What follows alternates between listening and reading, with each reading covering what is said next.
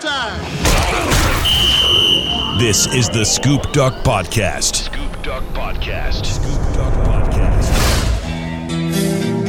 Every game. He's going to go back to throw the ball. Sets up, looks, throws toward the corner of the end zone. It is intercepted! Intercepted! The next of the ball! Every story. If we just continue to push and grind and go and take care of our guys, it's going to be built to last. The Scoop Duck Podcast. Scoop Duck owner Justin Hopkins and Matt Bagley from 96.1 580 The Game. Hey everybody, Matt Bagley with you. Justin Hopkins across the interwebs with us as well. We're together every week. Scoop Duck in Hi-Fi. This week feels weird to me.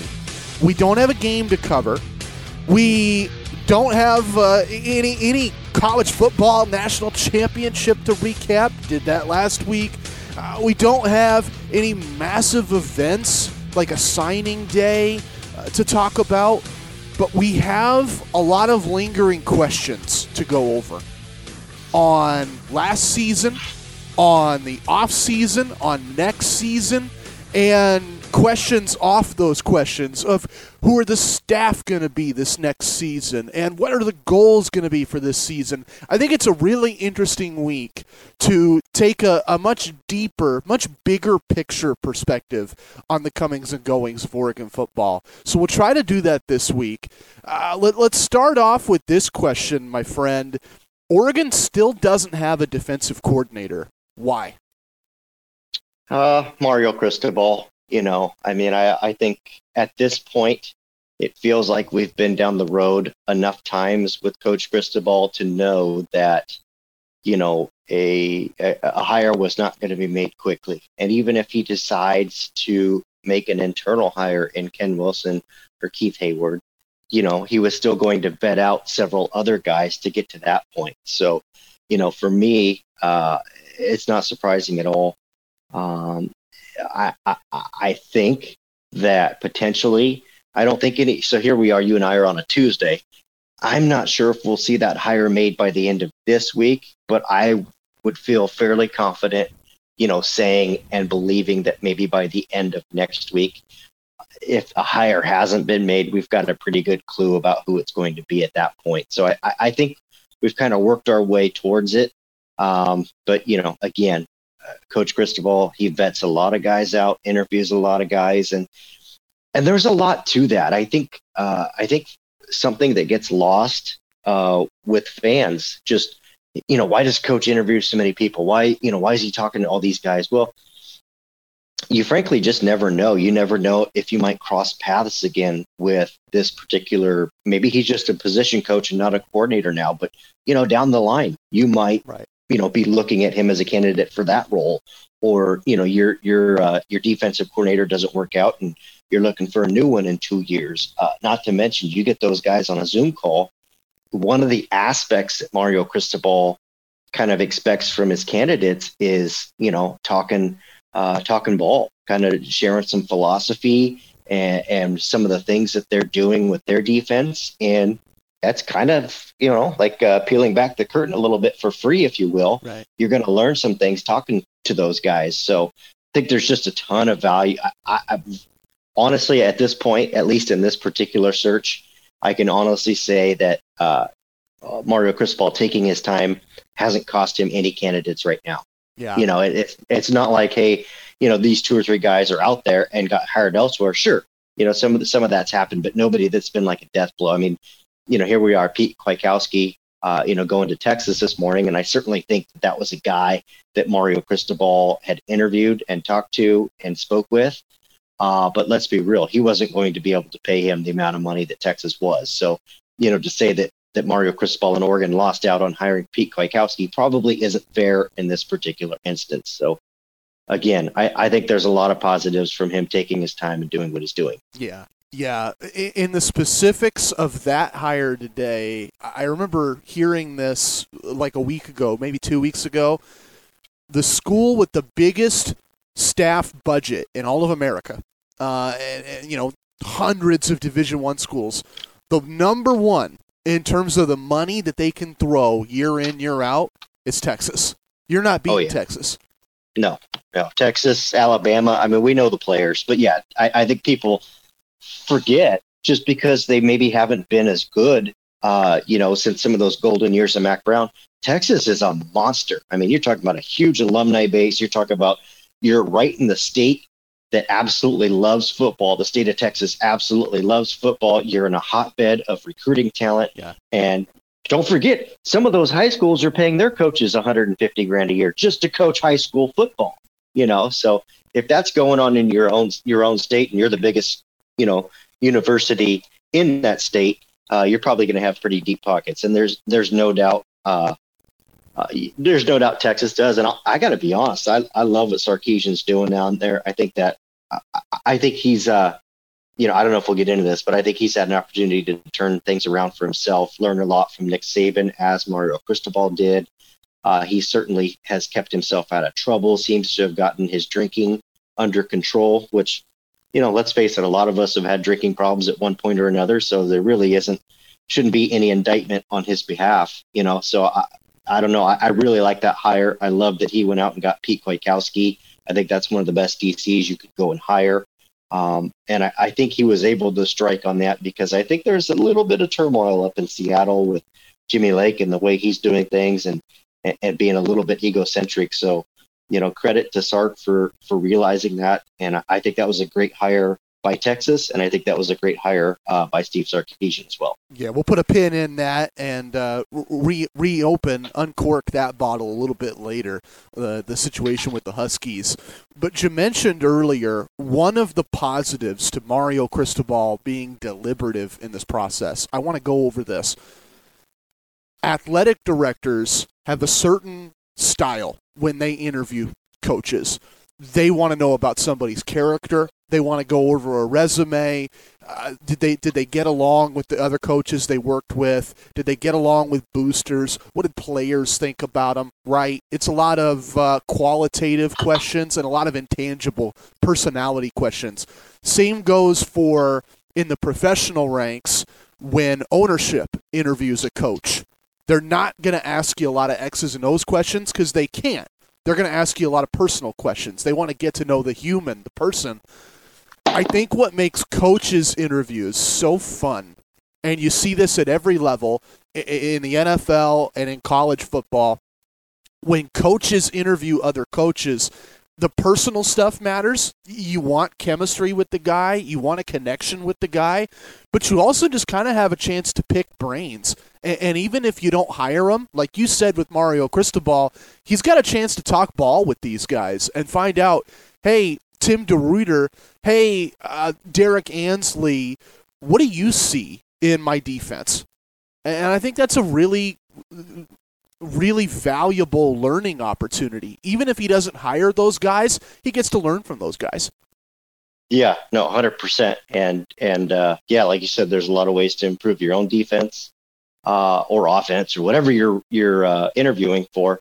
It's basically free, and it's an easy way to pick up, what those guys are doing, what's working for them, because let's face it, more often than not, you're interviewing a hot commodity at the time. And okay, what's made this guy a hot commodity? Is it, certain blitz techniques that he's using? Is it alignments? Is it, language? Is it, being multiple? What's the key to their success? And, if you could take that, and even if you don't hire that guy, and even if you don't hire internally, you can look at the next DC and, hey, just so you know, we interviewed, such and such. And, this is a little bit about what he talked about what he's doing. You can go flip on the tape after that and watch their defense, and then it clicks. I see what's going on there. And yeah, so tons of value in that. Tons of value in for Oregon and for its coaching staff. With regards to the situation at Oregon, they need a defensive coordinator. They also need a couple of support staffers. We interviewed Thomas Ahrens, for example, last week and learned about Thomas moving on from Oregon to a different career path. You mentioned Jimmy Lake's situation at Washington.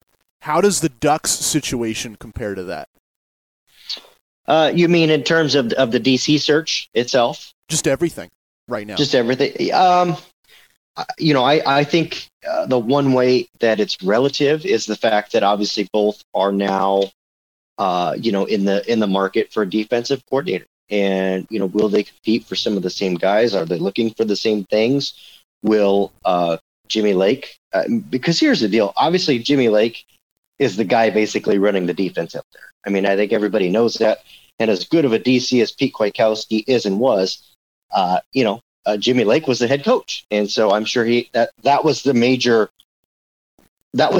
thing I'd heard coming out of that camp for the reason that Kwiatkowski would be open to leaving is the fact that, he doesn't quite have his control of the defense any longer.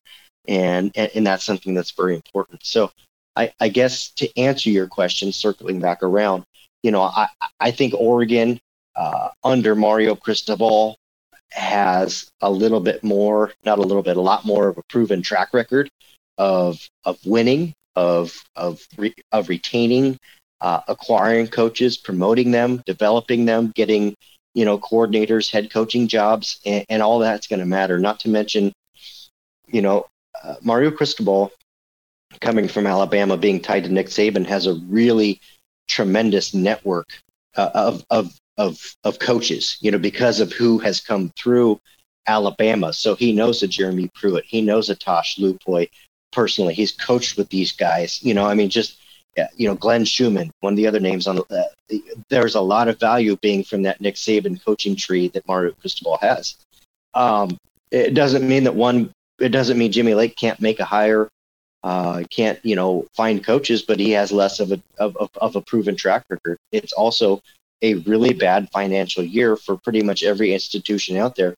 And not that Oregon has a ton more money than Washington, but you kind of wonder, what's in Washington's budget, for this thing. So I'm not sure that they'll really be competing for the same guy in terms of coordinator. As far as I know, outside of that, Washington's pretty well intact. I definitely don't keep tabs on their day-to-day operations like we would, like a Thomas Ahrens and some of the other guys that are involved with Oregon, right? Some of the auxiliary guys. But to that matter, and to your point, at least on the DC front, I could see them promoting maybe a guy like Cliff Harris, and then, because it's almost like you're looking for more of a position coach, a really good position coach up there, that you basically slap a co-DC title on just to give them more money for being there. So I just don't think they're looking for the same things when it comes to a defensive coordinator.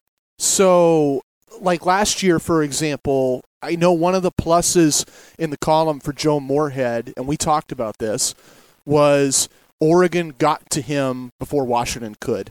We both needed a play caller. He was available, and Oregon snapped him up. Kudos to the Ducks. From what I'm hearing, it sounds like you don't think their need at defensive coordinator is going to rush Oregon into making a hire.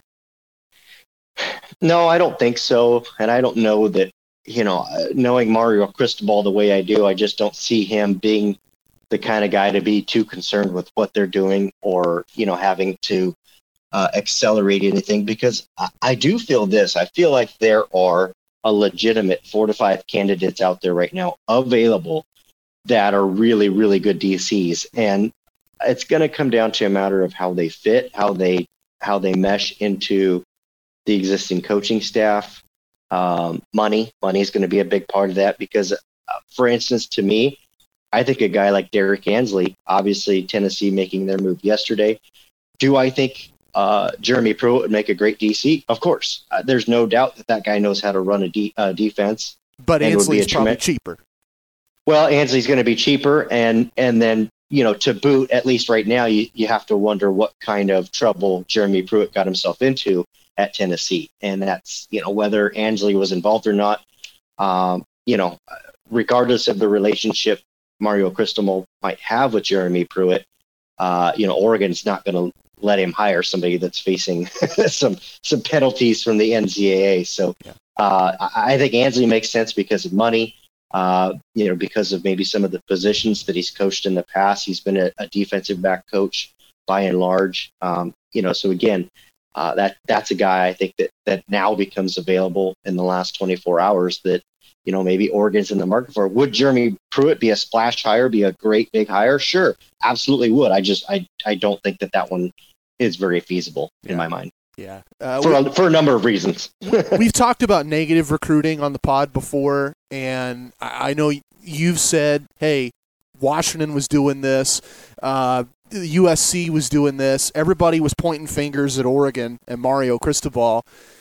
I fear if you get Pruitt, just seeing the headlines I've seen the past 2 days, if you go out and get this guy as your defensive coordinator, even if he didn't do anything wrong, the headlines, the accusations are all there, and the rest of the Pac-12 is going to go right back to negative recruiting.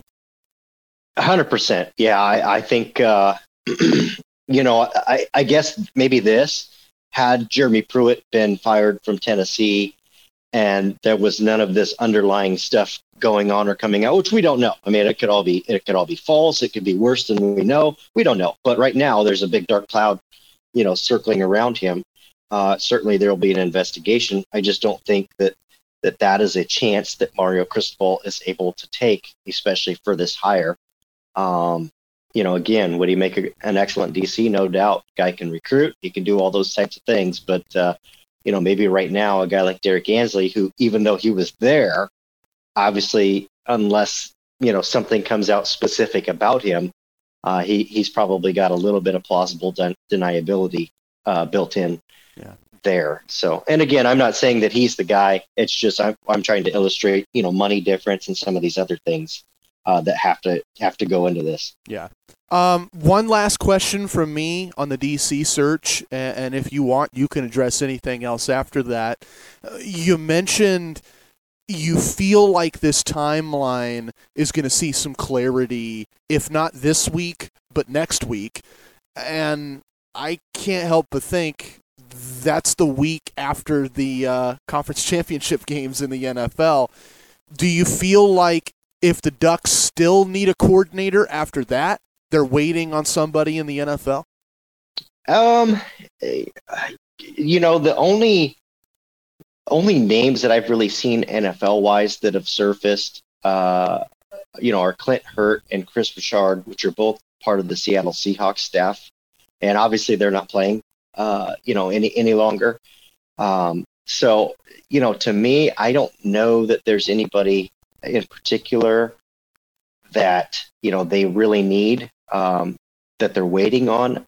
I think it's just a matter of finding that guy. I honestly think that Mario Cristobal maybe has it delayed in the fashion he has. And again, he hasn't delayed. It's been just barely over a week, to see what happened at Tennessee with Pruitt and Ansley and those guys. And it doesn't mean he's going to hire either one of them, but why not give yourself a shot at those two guys? Right. And the only way to do that is to wait. So I think that's a little bit more of what we've been waiting on than anything. Again, just from what I know, the criteria, what I know is really he's going to be looking at somebody that has defensive coordinator experience in the past, has called his own defense, has done it.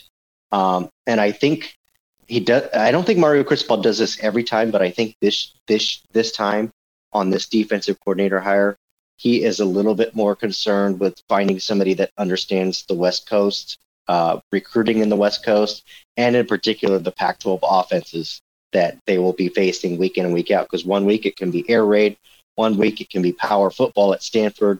It's all over the map and in between. You're going to go to Washington and see a little more pro-style offense. So I think, I think that those are probably the three things that he's looking for in candidates, first and foremost. And then, of course, after that, it's going to come down to money and who fits in with what they're doing and meshes well with the existing coaches. Yeah. Anything else on the DC search that you want to address? No, I don't think so. I mean, normally, you and I record our podcast on a Tuesday, and I honestly, you and I have delayed recording podcasts because of expected news or rumored to be expected news coming out, and I feel pretty good, recording this today because I just don't think we're that close to a hire, at least not yet. Next week might be a little different. No, I think that this search so far has really mirrored that offensive coordinator search, And like I said earlier, maybe the only difference is they don't feel rushed. They don't feel like they're competing with anybody else to find their guy. As for some of the other positions that are open, and I'm thinking about like what Thomas Ahrens did behind the scenes, what are the Ducks looking for there? What do you think that process is like right now? Looking for what? I'm sorry, you cut out on me. Sorry. What do you think the process is like for that director of player personnel gig? I think that's pretty. That one's a little more interesting to me. It's not nearly as it's important and it's worth talking about, but it's not nearly as important as hiring a defensive coordinator. Right. And I think both. You're able to not be rushed in both of those because of the timing. And here we are mid-January, 3, 4, 5 years ago, this would be one of your recruiting go times. And this year it's not. Oregon's only got 4 spots left. It could be 2 or 3 guys that they sign. By February, they could hold some spots for the transfer portal and go after some grad transfers. So I guess my point is this: there's not a ton to be done on the recruiting trail. And, I don't think you need to have a DC in place for the guys that you're recruiting. I don't think that that's required. Might it be a bonus? Sure. But I don't think it's anything you have to rush on your timeline. Normally coaches would be out on the road recruiting. They would have hit the road running this week, visiting high schools. And even if they weren't going to see guys in this 2021 class, they would have been down there looking at 22s, 23s, talking to coaches, high school coaches, that is, talking them up and letting them know they're interested. Well, obviously with COVID, we're not doing that this year. So as that pertains to the director of player personnel, I would say normally that would be a bit more of a priority because of all those things. But, there's no visits to be had. Kids aren't coming onto your campus. You're not sending coaches out on the road, which takes a ton of planning and coordination. And you have very little recruiting left to do. So, again, I think you can take your time with that hire. Nothing needs to be done there before signing day if you don't want it to be. And I also think that you have some options already within. Cooper Patenga has been there and worked with Thomas Ahrens and can take some of the workload. Don Johnson's in there in that department and has been there as well and can take on some of that load. So I think you're okay there. Given the demand and the fact that you have some good support that's been in place, you're pretty safe. But obviously he is going to need to make a hire to replace Thomas Ahrens and some other guys. DeVell Winters and some other guys have gone over to Boise State with Andy Avalos and have elevated their careers as well, which is what you're trying to do in this business. So, he's got a few hires to make, but and not to mention, he's still got some assistant coaches on staff that their contracts run out at the end of this month. So in the next 2 weeks, you've got to re-sign. Assuming you're going to keep them, you've got to re-sign, Jim Mastro and Bobby Williams, Ken Wilson, Keith Hayward, Joe Salavea. I don't remember if I said Bobby Williams or not, but Alex Mirabal. Like 6-year coaches are due for a new contract by the end of this month. And again, that's something that relates to the DC search. It's all money. It's all coming from one pool. Your coaching pool is one pool. So every dollar that you give that coach a raise or this coach a raise or whatever you do there is going to affect how much money you have for defensive coordinators. So it's all tied together. And thankfully you and I don't have to make all these decisions. Yeah. Obviously, I'm not going to ask you to push anybody into a bus, but if they don't hire internally for that DC job, do you think that will create staff turnover elsewhere? Tough question. I guess really the one, and I'll just go ahead and talk about the elephant in the room. I think it's Keith Hayward that a lot of people are curious about.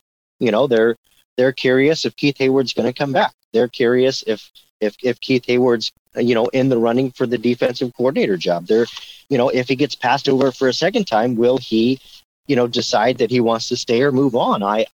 Those are all valid questions. I don't think anybody's, I get a lot of questions on Scoop Duck and honestly, a lot of times. All the time. It's always Keith Hayward, like you said. Always. It is. And there are times I get some of these questions, and I'd like to post the GIF of the jump to conclusions map, because every little thing that's said or read or reported is, you jump 3 or 4 steps ahead. But I think there's some, validity here to, hey, if Keith Hayward's passed over for a second time, what does that mean? And let's be real, safety recruiting hasn't been stellar the past 2 years. I don't know that it's, been awful, but it hasn't been great. So, I mean, I don't think he's, done a bad enough job to warrant terminating him. And I don't believe that Mario Cristobal will do that. But obviously the ball is going to have to be in Hayward's court over the next 2 weeks to kind of really know that, if you're passed over for the defensive coordinator job a second time, do you want to stay or go? And the other part about that is, let's call a spade a spade. Keith Hayward's making over $600,000 a year to coach safeties. That's a pretty good payday. And as I recall, I think it's like the second highest paid in the country per his position. So, if you decide to leave, where else are you going to go, and what kind of money are you going to make? Because it's certainly not going to be $600,000 wherever you go to coach safeties or even defensive backs. So, those are the decisions. I know that Keith Hayward, his wife, his 2 daughters, they really like Eugene. They like being here. They feel safe. The girls are growing up and thriving and doing well in school, and everybody's pretty happy on that front. So it's just going to be some of these other things that come into play. And I don't have the answer. I'm not Keith Hayward. I don't know what he's thinking. And I imagine he has an idea, but probably won't jump across that bridge until it shows up. Yeah. One thing I love about talking to you, Justin, you do this with recruits too. You'll talk about family and how that weighs into their decision. Whenever we talk about staffers, you don't just talk about the money they make or about the relationship they might have with the coach or, have they delivered on the field. You talk about their families. I feel like that doesn't get mentioned enough in this process. If somebody's going to stay a coach at Oregon, it's going to be because their family likes being at Oregon. Oh, yeah. I mean, you're absolutely not. I mean, at the end of the day, is it Keith Hayward's choice? Probably, but obviously, the person that has the second biggest impact on that decision is Camila, his wife, and she's going to say, "Hey, look, I really like it here.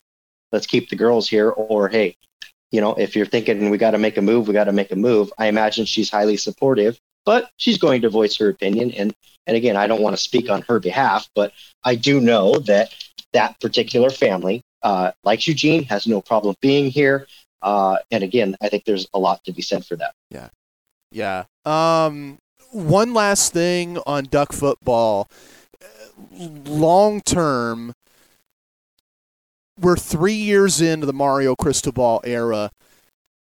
Obviously, it's a different road than the road we were on in the first year of the Mario Cristobal era, losing a lot of recruits and having a lot of question marks about what the staff would look like. Do you feel like they can accomplish the goals that they have for this program? Do you feel like this team is closer to getting to that college football playoff and being that Bama or Clemson of the West year in, year out? Well, I know that we'll probably never get Mario Cristobal to say this the way I'm about to say it. But, I think when you hold that first team meeting in the spring and you go up on the board, and of course it's a virtual board, whatever, just stick with me here. You go up on the board and you write down your goals for the season. You're going to start small and go long. Okay? Your goal, goal number 1, win the first game of the season. Okay. No matter who you play, no matter who it is, goal number 1, win the first game of the season. Goal number 2 after that. And I know I could get into coaching speak and write, game number 2, game number 3, but I'm not going to do that here. Goal number 2, if we're short condensing it, it's probably beat USC and UW if you play them. That's probably your second, realistic goal. Did you beat USC? Did you beat Washington? Depending on if you played them both, that's probably goal number 2 realistically. Goal number 3 after that, conference championship. Did you win a conference championship? I imagine that's, that goal is always up there.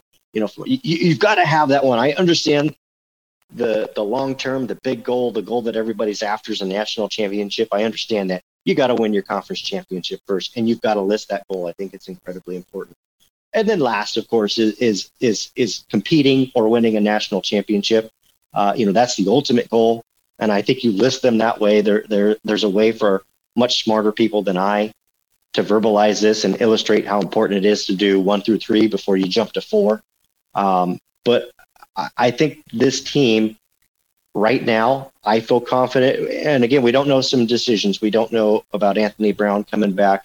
We don't have a defensive coordinator in place. But assuming all these things, jive and go well, I think that this team is more than capable of doing 1 through 3. 1 through 3, winning game 1, winning games against USC and Washington, and winning a conference championship. I think this team has all the components in place. I think there was a ton of injuries. There's a ton of youth. It's all more experienced, whether they played or not. They practiced, they worked out, they were together. Even in a COVID year, there's tons of experience there that's very valuable. I think this team is good enough to win a conference championship. I don't know that they're national championship caliber yet. I think there's still a little bit too much youth, and I am valuing how much experience they gained in this last year, but I'm not quite sure it was enough. So I think if I'm projecting, if I'm kind of looking at that big picture, that big goal, I still think that's a couple years out, and I think they're trending the right direction.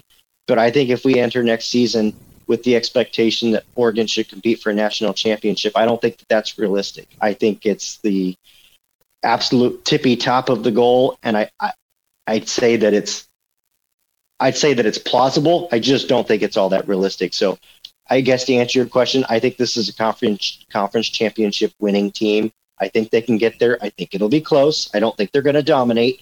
I think Washington's going to be a good football team. Utah has hit the transfer portal and done some really good things there this year as well, and was a good team last year. ASU is a good team. Cal lost quite a few guys, but they're always tough every year.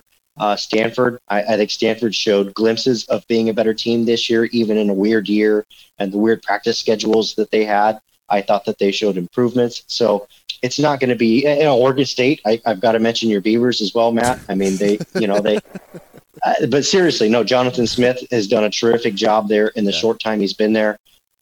Honestly, and I say this in all seriousness, probably, if not the top, at least the second best coach in the conference, I think, right now, with what he's done, with basically what he took over and what he's turned that into. Are they a juggernaut? No, of course not. That was way too much of a gap. But I think just from X's and O's and running a good scheme and running a good offense and developing talent, and I think he was really smart to only recruit guys that he thought could help them and hit the transfer portal hard this year, which he's going to do.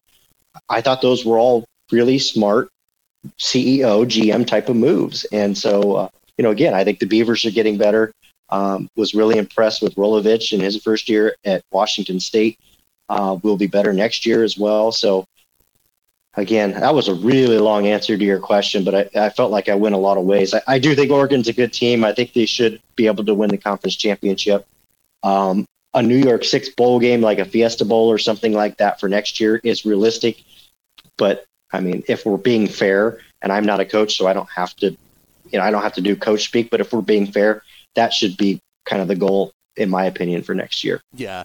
Hey, you mentioned, quote unquote, my quote unquote Oregon State Beavers and Jonathan Smith. Let's use him as an example to take this full circle back on Mario and the DC search and some of the openings at Oregon. Jonathan Smith was a coordinator for 2 years. Before that, he was a position coach at Boise State and at Montana and small schools, what we would consider 1AA or FCS schools. He did not have a head coaching resume, did not have a strong bank of experience as a head coach in major college football. And yet, one thing that became pretty clear If not in the first recruiting cycle, I think definitely in the last recruiting cycle and in the off-season preparations for Oregon State and in the way they carry themselves in their weekly game plan that I've become accustomed to covering them week in, week out, it became clear that Jonathan Smith was one of those coaches who for a decade was waiting in the wings, dreaming and scheming and thinking about what he would do if he had that opportunity. And you see some coaches that are like that. They might be a defensive backs coach, and they're thinking, I can't wait to be a coordinator someday. And they're dreaming up all these plays in their head. Or they're a coordinator thinking about, I can't wait to be a head coach someday. I think Mario Cristobal has to look for that. And I know he values it because Joe Moorhead had head coaching experience. Now he's the OC. I think Mario Cristobal has to value that with some of these interviews. And maybe the reason he's taking his time to find the right guy is he's trying to find that. Are you more than a position coach? Or are you more than a DC, more than an assistant? Do you have that ability, big picture, to enact some of the things you've dreamed about for your life? Clearly, Jonathan Smith is doing that in Corvallis. He had a mission, and he's executing that mission to a T. And I think if Oregon can find someone like that, they'll be right back on solid footing in terms of that DC room. Yeah, I mean, if it's one thing, for Mario Cristobal, I think he's always been at the forefront of, let me find a guy that's, kind of at the top of his current position and close to bumping his head to that next position. Let me go find a really good linebacker coach that is really close to becoming a defensive coordinator. Let me go find, Joe Moorhead. Let me have him for a year or two as OC. I know he's going to be a head coach, sooner than later, but let me go find that guy. All things considered, let's just say that there's no wrongdoing at Tennessee. Going and getting Jeremy Pruitt right now is a freaking perfect move. You're going to go get a guy that had a really rough start as his head coaching tenure at Tennessee. He's got to resurrect his career. How does he do that? You go to Oregon and you coach the defense for a couple years and make them better and stack that on your resume, and you're off to the next stop. I mean, that's all things considered. If you could afford it and if there was no recruiting violations, this is the ultimate time to hire Jeremy Pruitt because you get him for a couple of years. And basically you're going to get a guy that's going to have to work his ass off to, basically resurrect his career. I don't know that that's going to be feasible given what we know about Tennessee right now. But that's kind of the thing now.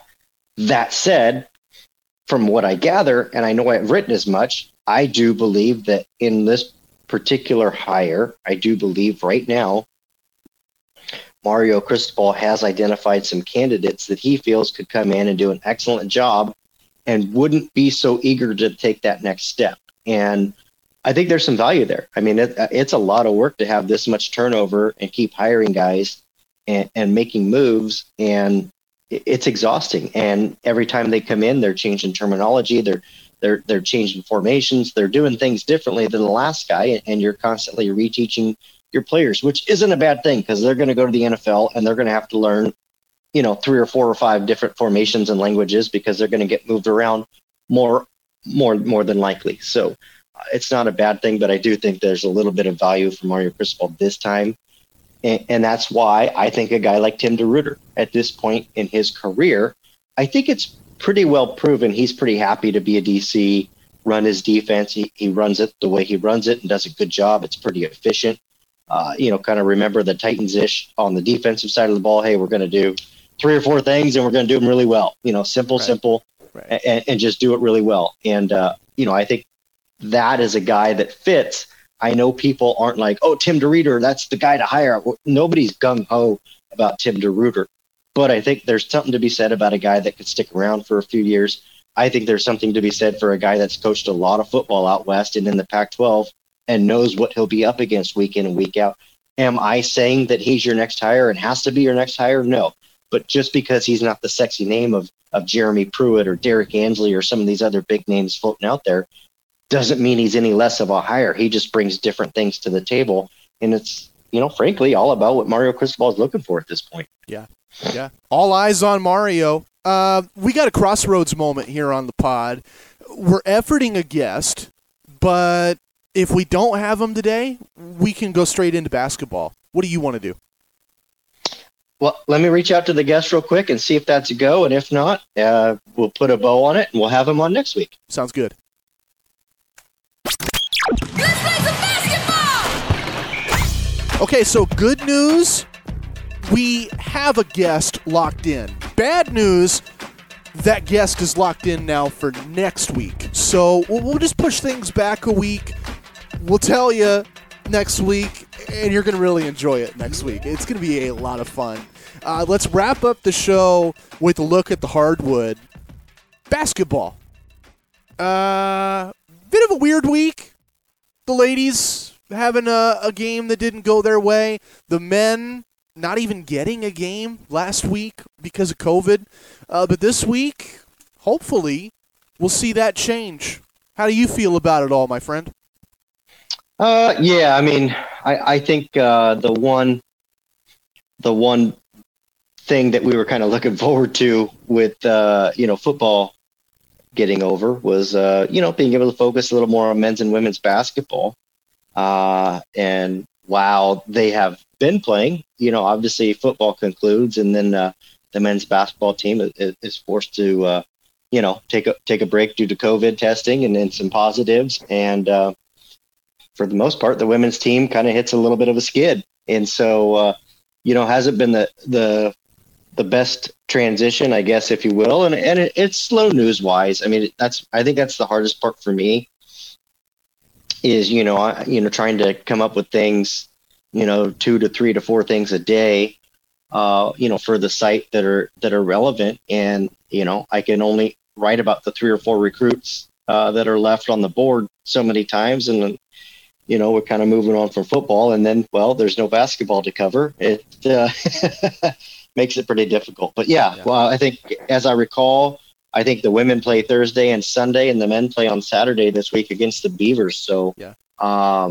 pretty excited I'm pretty excited to see them all back in action. Yeah. I think they're all home games too, if I remember right. I think they are as well. I know the men's game is a home game for sure.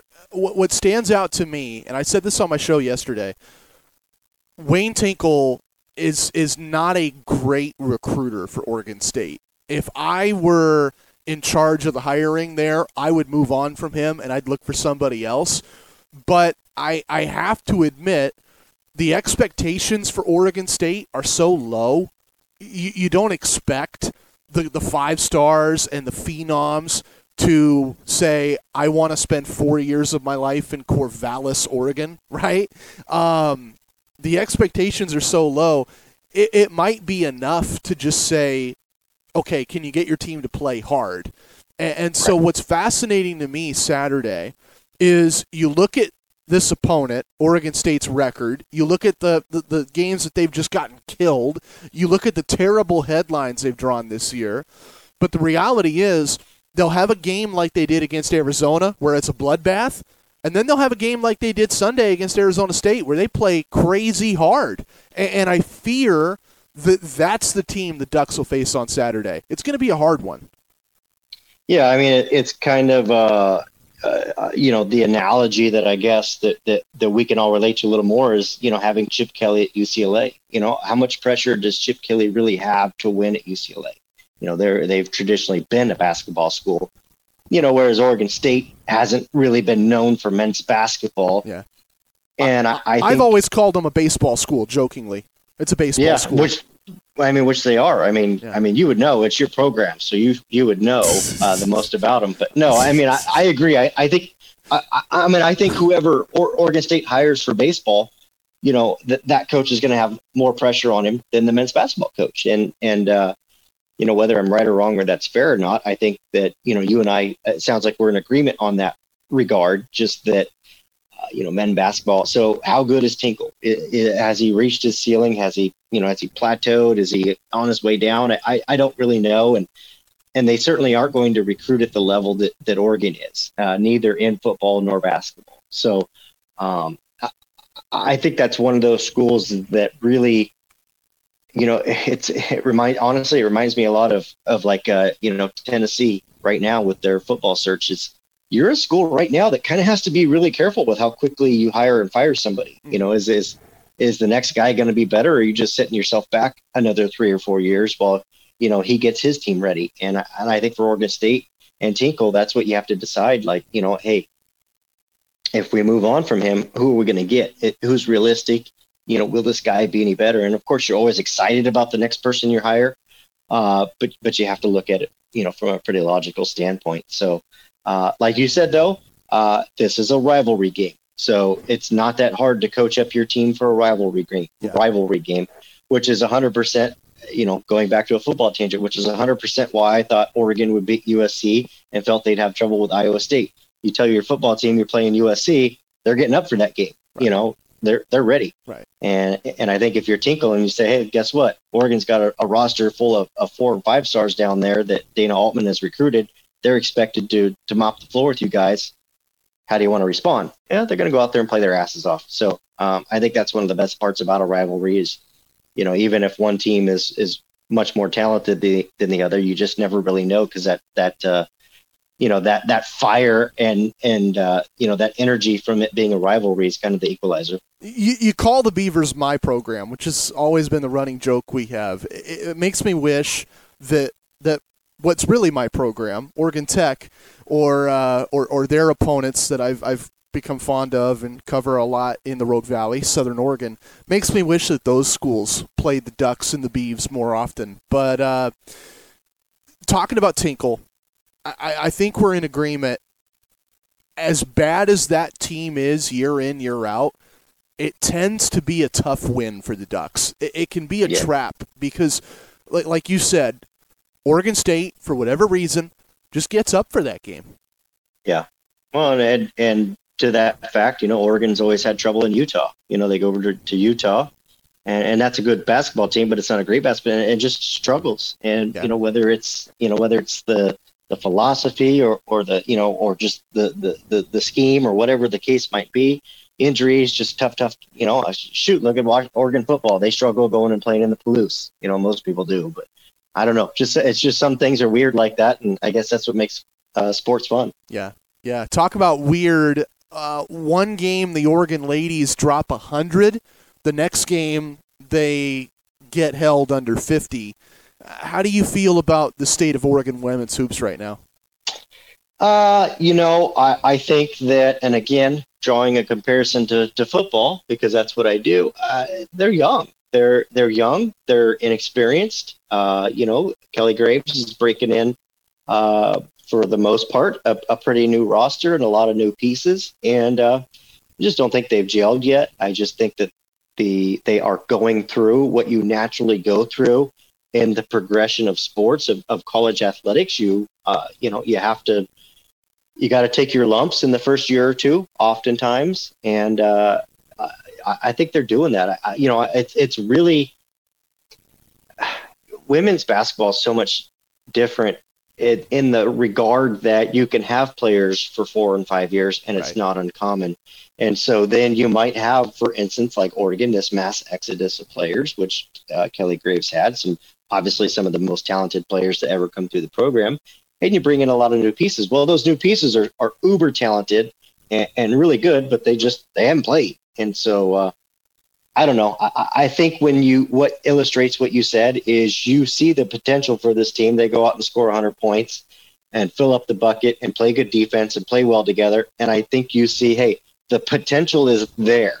It's just a matter of consistency at that point, being able to do that week in and week out against different opponents on the road versus at home. You go and you play a really difficult Stanford team, and I think you look pretty good doing it, but it's pretty clear at that point. Stanford's a little more experienced, obviously, just, they're a step above you at this particular moment.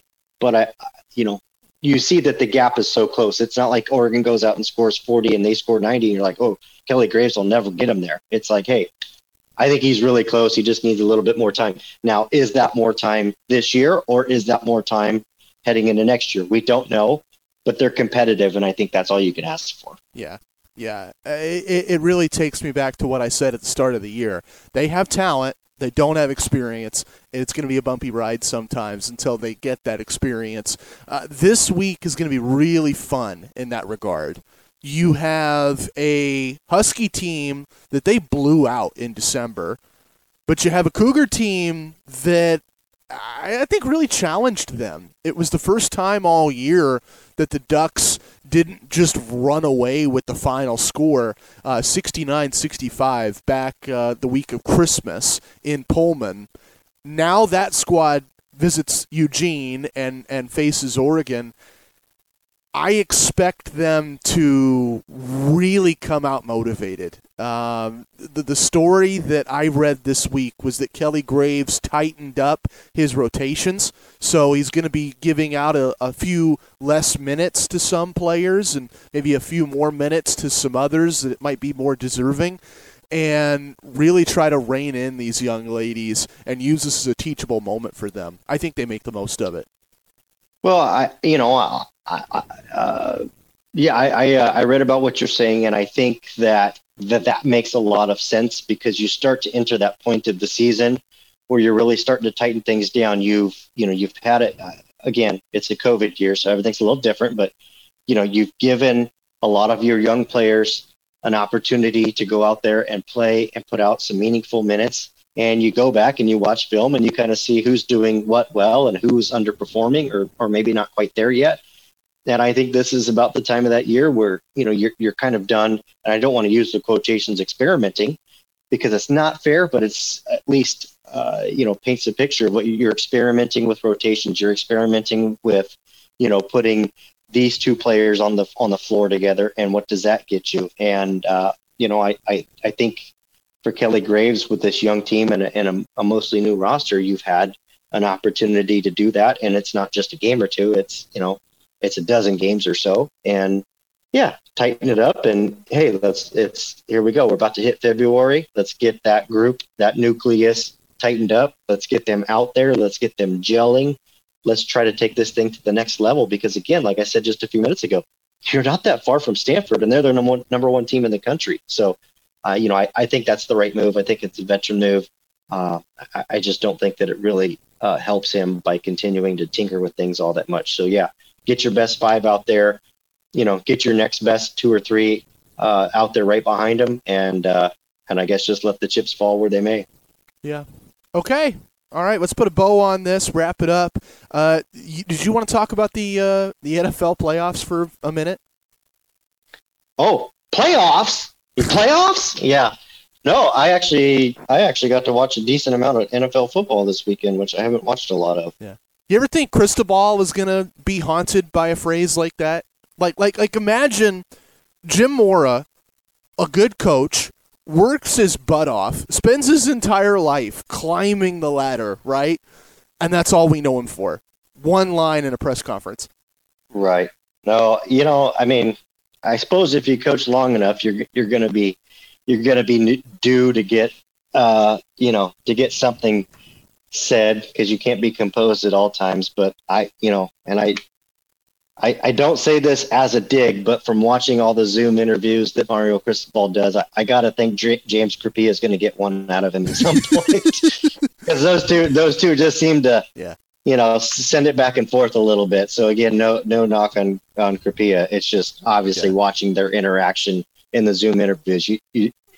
It certainly seems like he's going to get one out of him at some point. James might get mad if we say this, but I totally agree with you. Because I've said before, I've told people, I think he's really good as a reporter. He's really good at asking questions that can get your guest uncomfortable. And you see it with Mario when he's asking him last year about like the third string kicker on the depth chart and, why do you list this kicker over that kicker, stuff like that. And you would see Mario just, it's human nature, get a little uncomfortable at that. And you ask that question so that then, an hour later or a day later or a week later or a year later, you follow up with something else and eventually get him to just boom. Unfilter, uncork one. I'm with you. Someday that might happen. If he's in the Oregon beat long enough, I think that will happen. Sure. Yeah, you catch anyone on a bad day, and they're liable to. I mean, I've had a few of my own rants, so I don't have any room to talk. But yeah. I mean, we've all been there. Conference championship games, Packers and Bucks. Who do you like? Wow. I mean, what a fun one, right? I mean, 2 Hall of Fame quarterbacks, and again, I know I tweeted this out. I don't understand the hate for Tom Brady. I mean, I guess people don't like him because he's good looking and is rich and his wife's smoking hot and he wins all these championships. I don't know. But, I like Tom Brady. But that said, I think Aaron Rodgers playing quite possibly the best football of his career right now. Yeah. I think they're able to do just enough defensively, to keep them in the game. And, I was a little disappointed with the fight New Orleans put up. I didn't think they played all that well. Drew Brees didn't play all that well. I think all the talk about him retiring just prior to the game probably didn't help matters there. But again, I mean, the Buccaneers, you're talking about the most loaded wide receiver core in football. But the Packers have the best receiver in the NFL in Devontae Adams. So I'm going Pack. I don't know about you, but I'm going with the Pack. Not because I care about either one of those teams. I'm going with the Pack. Okay, so if you Google 1265 Lombardi Avenue, Green Bay, Wisconsin, that's the address for Lambeau Field. Sunday at noon, the weather forecast is 28 degrees with snow. Ooh.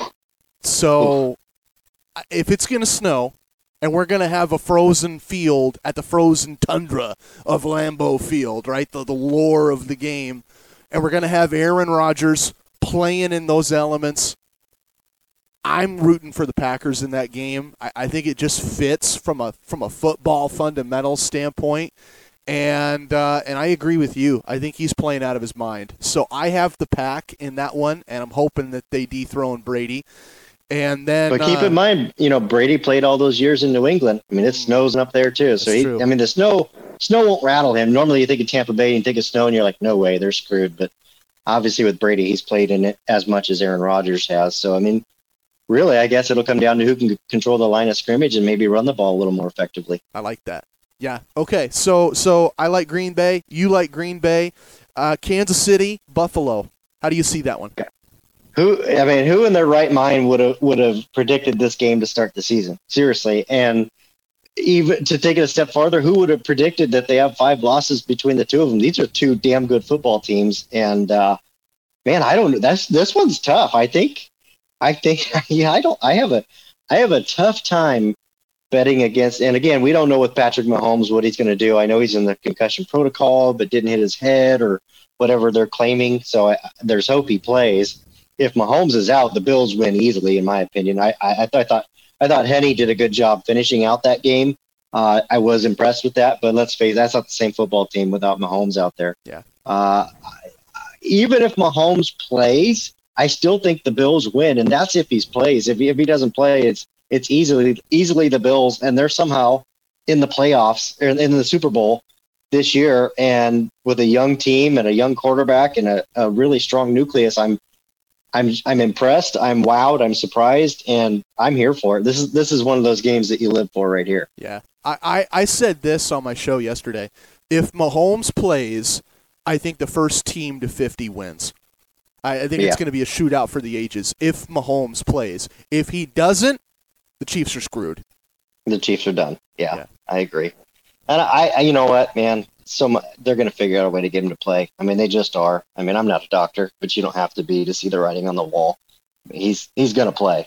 So that's just my opinion. Okay. Well, I can't wait to pop open a couple of cold ones and watch that this weekend. And then some point this year, maybe this month, hopefully, we'll have closure on that Oregon DC search, right? Oh yeah, maybe someday Mario will make the hire. I know everybody's impatiently waiting.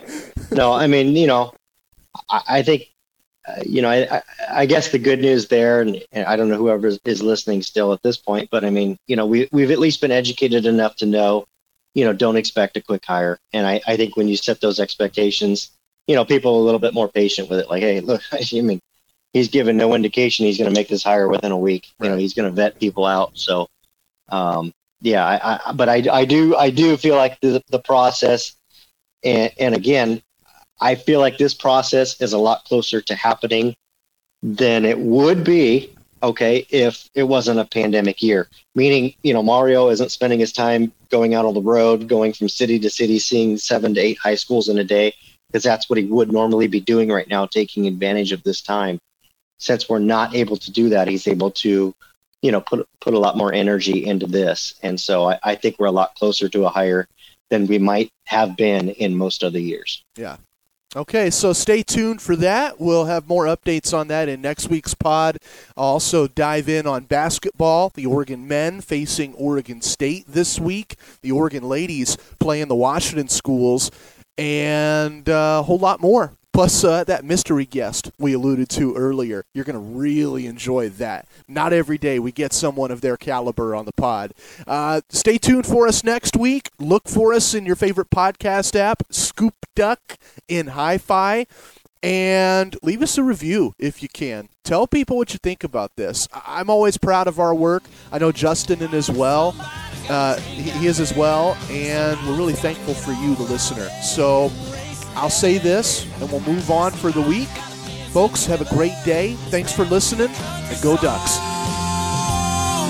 I can do this nightlife all day long.